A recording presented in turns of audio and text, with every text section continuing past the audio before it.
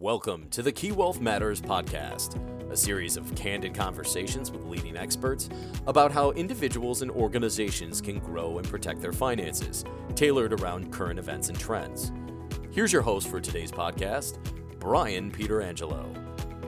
Welcome to the Key Wealth Matters weekly podcast, where we casually ramble on about important topics, including the markets, the economy, human ingenuity, and almost anything under the sun, giving you the keys to unlock the mysteries of the markets and investing. Today is Friday, April 29th, 2022. Glad to have you with us. I'm Brian Pietrangelo, and with me today, I'd like to introduce our investing experts. Many consider them two of our top draft picks here at Key Private Bank. George Matteo, Chief Investment Officer, and Rajiv Sharma, Head of Fixed Income. As a reminder, a lot of great content is available on key.com/wealth insights, including updates from our Wealth Institute on many different subjects, and especially our Key Questions article series, addressing a relevant topic for investors each Wednesday.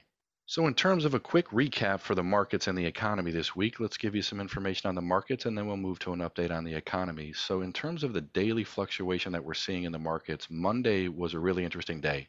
The market started off negative in the morning and then ended up rallying for the afternoon to be ending positive, about up 0.5% or 1.29%, whether you're looking at the S&P 500 or the NASDAQ. Tuesday ended up being significantly negative, down about 3% or 4% across the board. Wednesday was flat, and then Thursday we saw the market rally again, up 2.48% on the S&P and up 3.07% on the NASDAQ.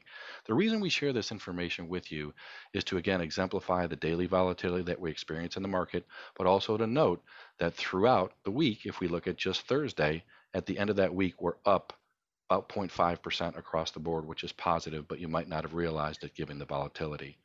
We've also seen some big earnings releases from some large companies during the week.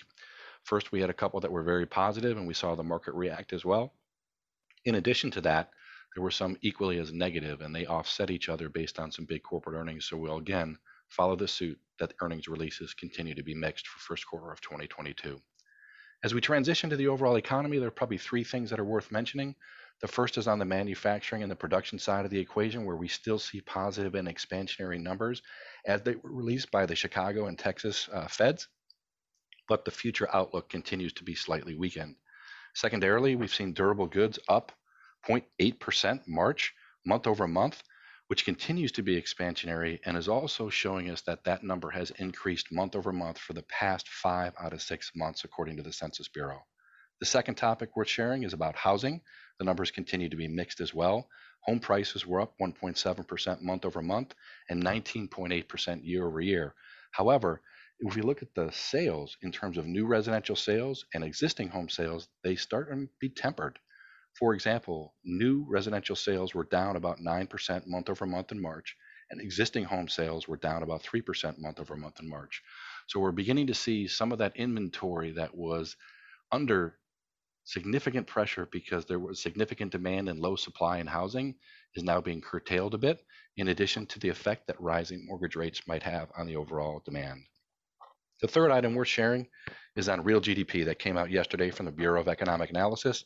The annual rate decreased 1.4% for the first quarter of 2022, according to the advanced estimate. More detailed data will be provided next month, again from the Bureau of Economic Analysis.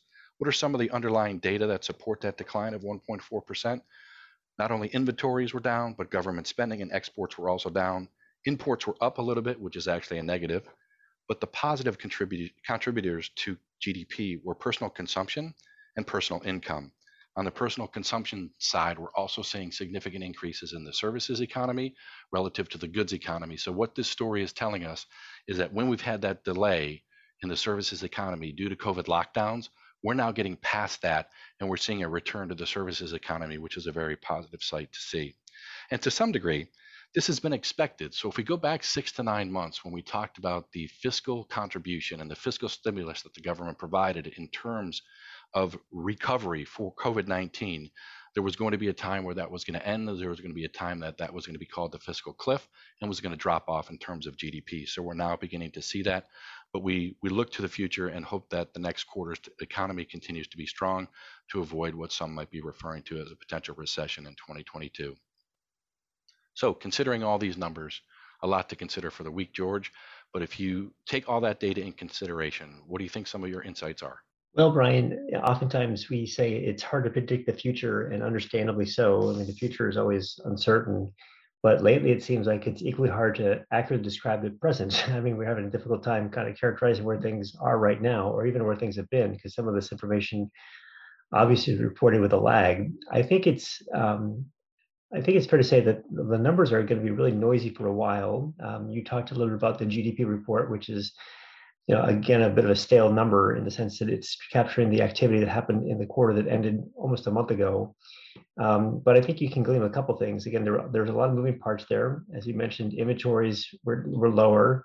A lot of messy numbers with respect to trade, so that just kind of muddles things up a lot. But the underlying components weren't all bad. It does suggest that consumer spending is still coming along at a pretty good clip. Maybe not as strong as it was. That's not surprising. CapEx actually was really quite strong, which often doesn't get as much airplay, but that's something that was also pretty strong. And I think, again, we kind of have this situation where maybe at the margin, inflation started to peak a little bit. It's probably going to stay elevated. So you talked about some companies. I mean, I think some of the information might be even more important to read through at the company level. We don't have to name names, but there's some really high-profile companies that talked about the fact that cost pressures, supply chain pressures, are really going to have a pretty big dent in their outlook going forward. I think the market can eventually look through that. I think it's going to be kind of a period of digestion because we'll have to reset expectations to some extent. But those things are somewhat analogous to temporary setbacks, things associated with natural disasters and so forth. And this is clearly one of those things. But I think at the margin, what it does suggest to me is that inflation is going to be coming down a little bit, but it's going to stay somewhat elevated going forward. And that really introduces probably new opportunities and also new risks for the Fed.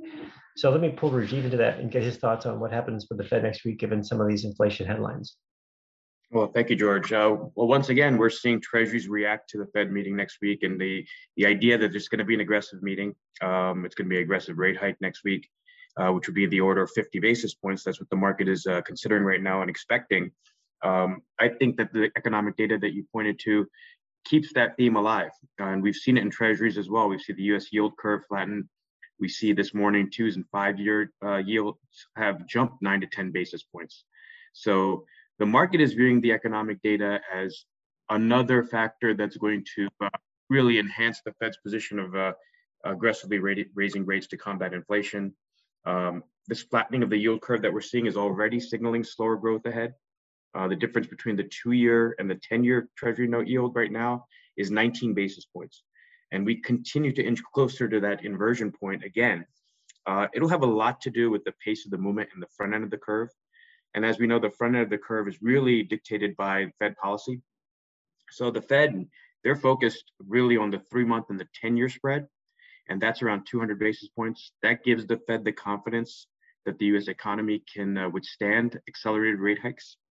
The market is pricing in for a greater Fed reaction, and that continues to move the front end of the yield curve higher. It also raises the risk that the Fed could get it wrong. They could overshoot. If you look at 3 years now, the curve is very flat. That's telling you that the market's considering the Fed's going to get it wrong.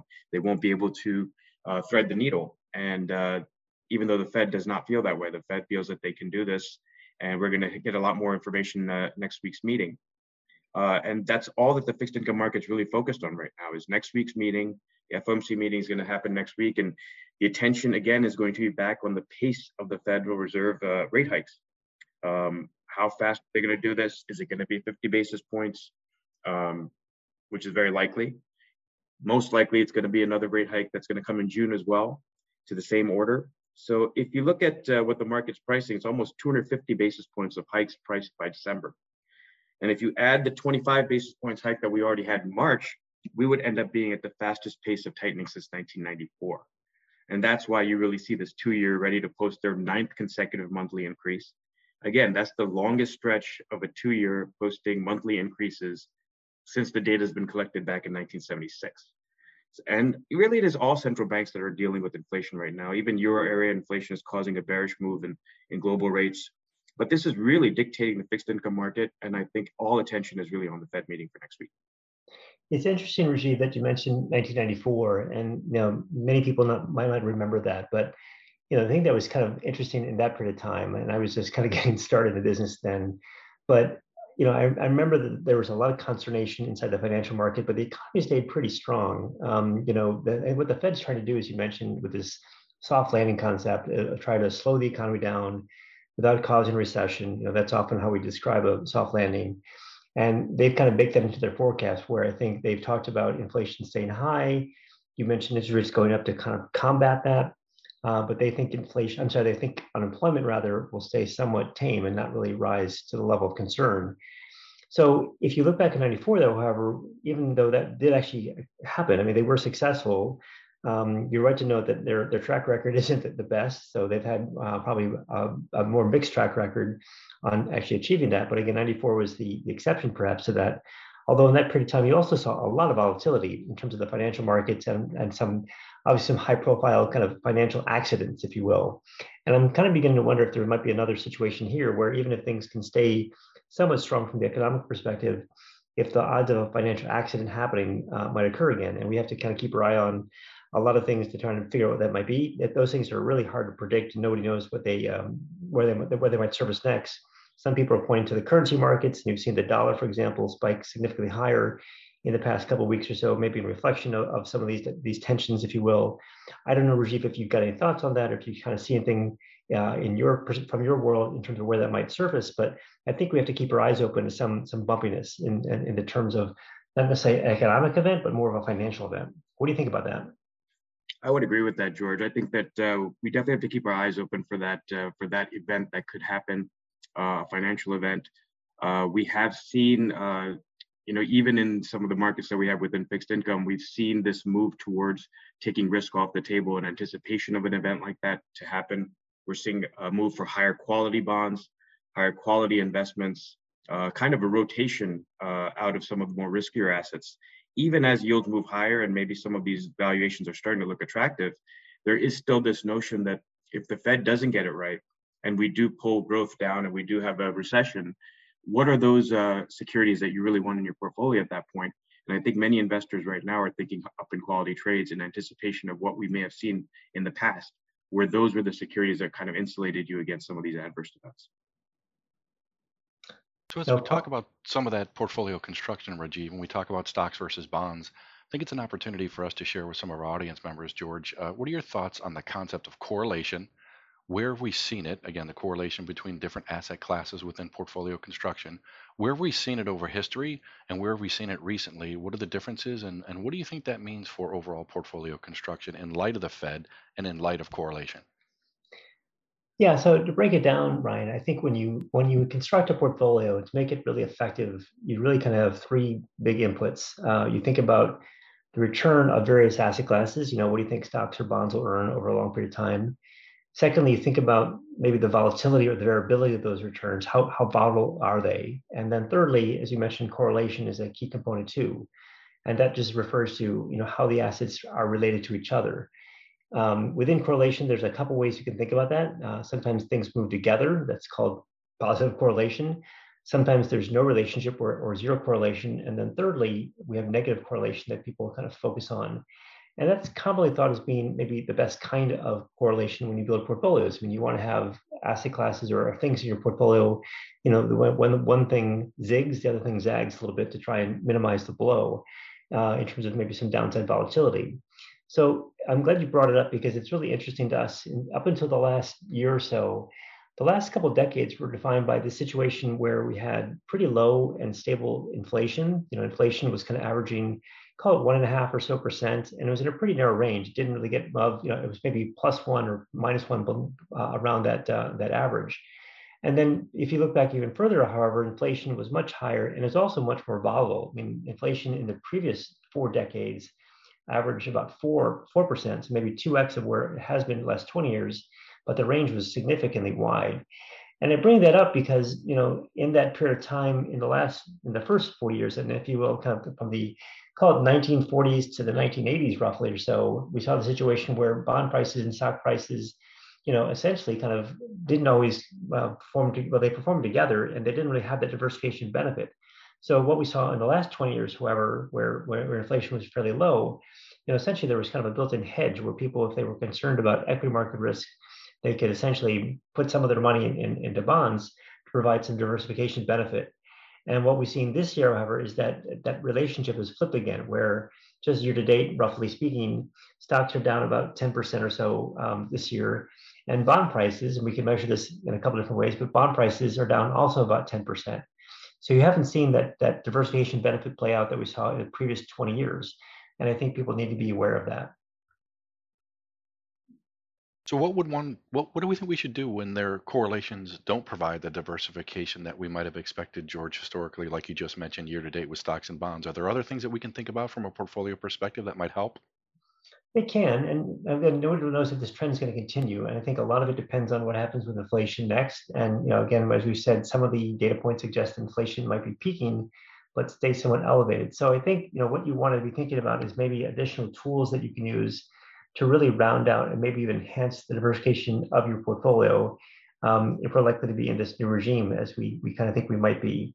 So there are things like low volatility alternative strategies. There are some liquid alternative strategies that have been somewhat effective. Private real estate and real assets are also things that have been additive as well. In this environment of high inflation, those things have played out fairly well. And I continue to think that might be a way to hedge some of this uncertainty and also provide some diversification to somebody's portfolio. So Rajiv, on the fixed income side, as yields continue to increase, there may be a time for folks that have cash parked on the sideline to re-enter the fixed income markets. What are your thoughts in that area? It's a great question, Brian. I think that, we're talking about correlations, and it does seem like those were glory days when there were correlations that made sense between fixed income and equities, and now they both are moving in the same direction. But one of the things I would mention and along the lines of your question is, you look at the high grade index, it's down about 4.9% this month alone. That's the worst total return since March 2020 and the fifth straight month of declines. What happens at this point is you start seeing yields that you haven't seen in this market, especially in corporate bonds, that are starting to look attractive. We have not seen attractive valuations in a very long time in fixed income as rates were so low. Now with rates moving higher, you will start seeing those investors that are going to get interested in taking advantage of some of these rates, especially as we mentioned before, the high quality trade. If you see some high quality, very well capitalized firms, issuers out there with yields that you haven't seen for a while, I could imagine foreign investors getting involved and US domestic investors getting involved as well. That could provide some support, especially for asset classes like high grade and high yield, which could see some valuations that look attractive. George and Rajiv, thanks for providing your insights. We appreciate it. And thanks to our listeners for joining us today. Be sure to subscribe to the Key Wealth Matters podcast through your favorite podcast app. As always, past performance is no guarantee of future results, and we know your financial situation is personal to you. So reach out to your relationship manager, portfolio strategist, or advisor for more information. And we'll catch up with you next week to see how the world and the markets have changed and provide those keys to help you achieve your financial success. The Key Wealth Matters podcast is produced by the Key Wealth Institute. The Key Wealth Institute is comprised of a collection of financial professionals representing key entities, including Key Private Bank, Key Bank Institutional Advisors, and Key Investment Services. Any opinions, projections, or recommendations contained herein are subject to change without notice and are not intended as individual investment advice. This material is presented for informational purposes only and should not be construed as individual tax or financial advice. Bank and trust products are offered by Key Bank National Association, member FDIC, and equal housing lender. Key Private Bank and Key Bank Institutional Advisors are part of Key Bank. Investment products, brokerage, and investment advisory services are offered through Key Investment Services, LLC, or KISS, member FINRA, SIPC, and SEC registered investment advisor. Insurance products are offered through Key Corp Insurance Agency USA, or KIA. KIS and KIA are affiliated with Key Bank. Investment and insurance products are not FDIC insured, not bank guaranteed, may lose value, not a deposit, not insured by any federal or state government agency. KeyBank and its affiliates do not provide tax or legal advice. Individuals should consult their personal tax advisor before making any tax-related investment decisions. This content is copyrighted by KeyCorp 2021.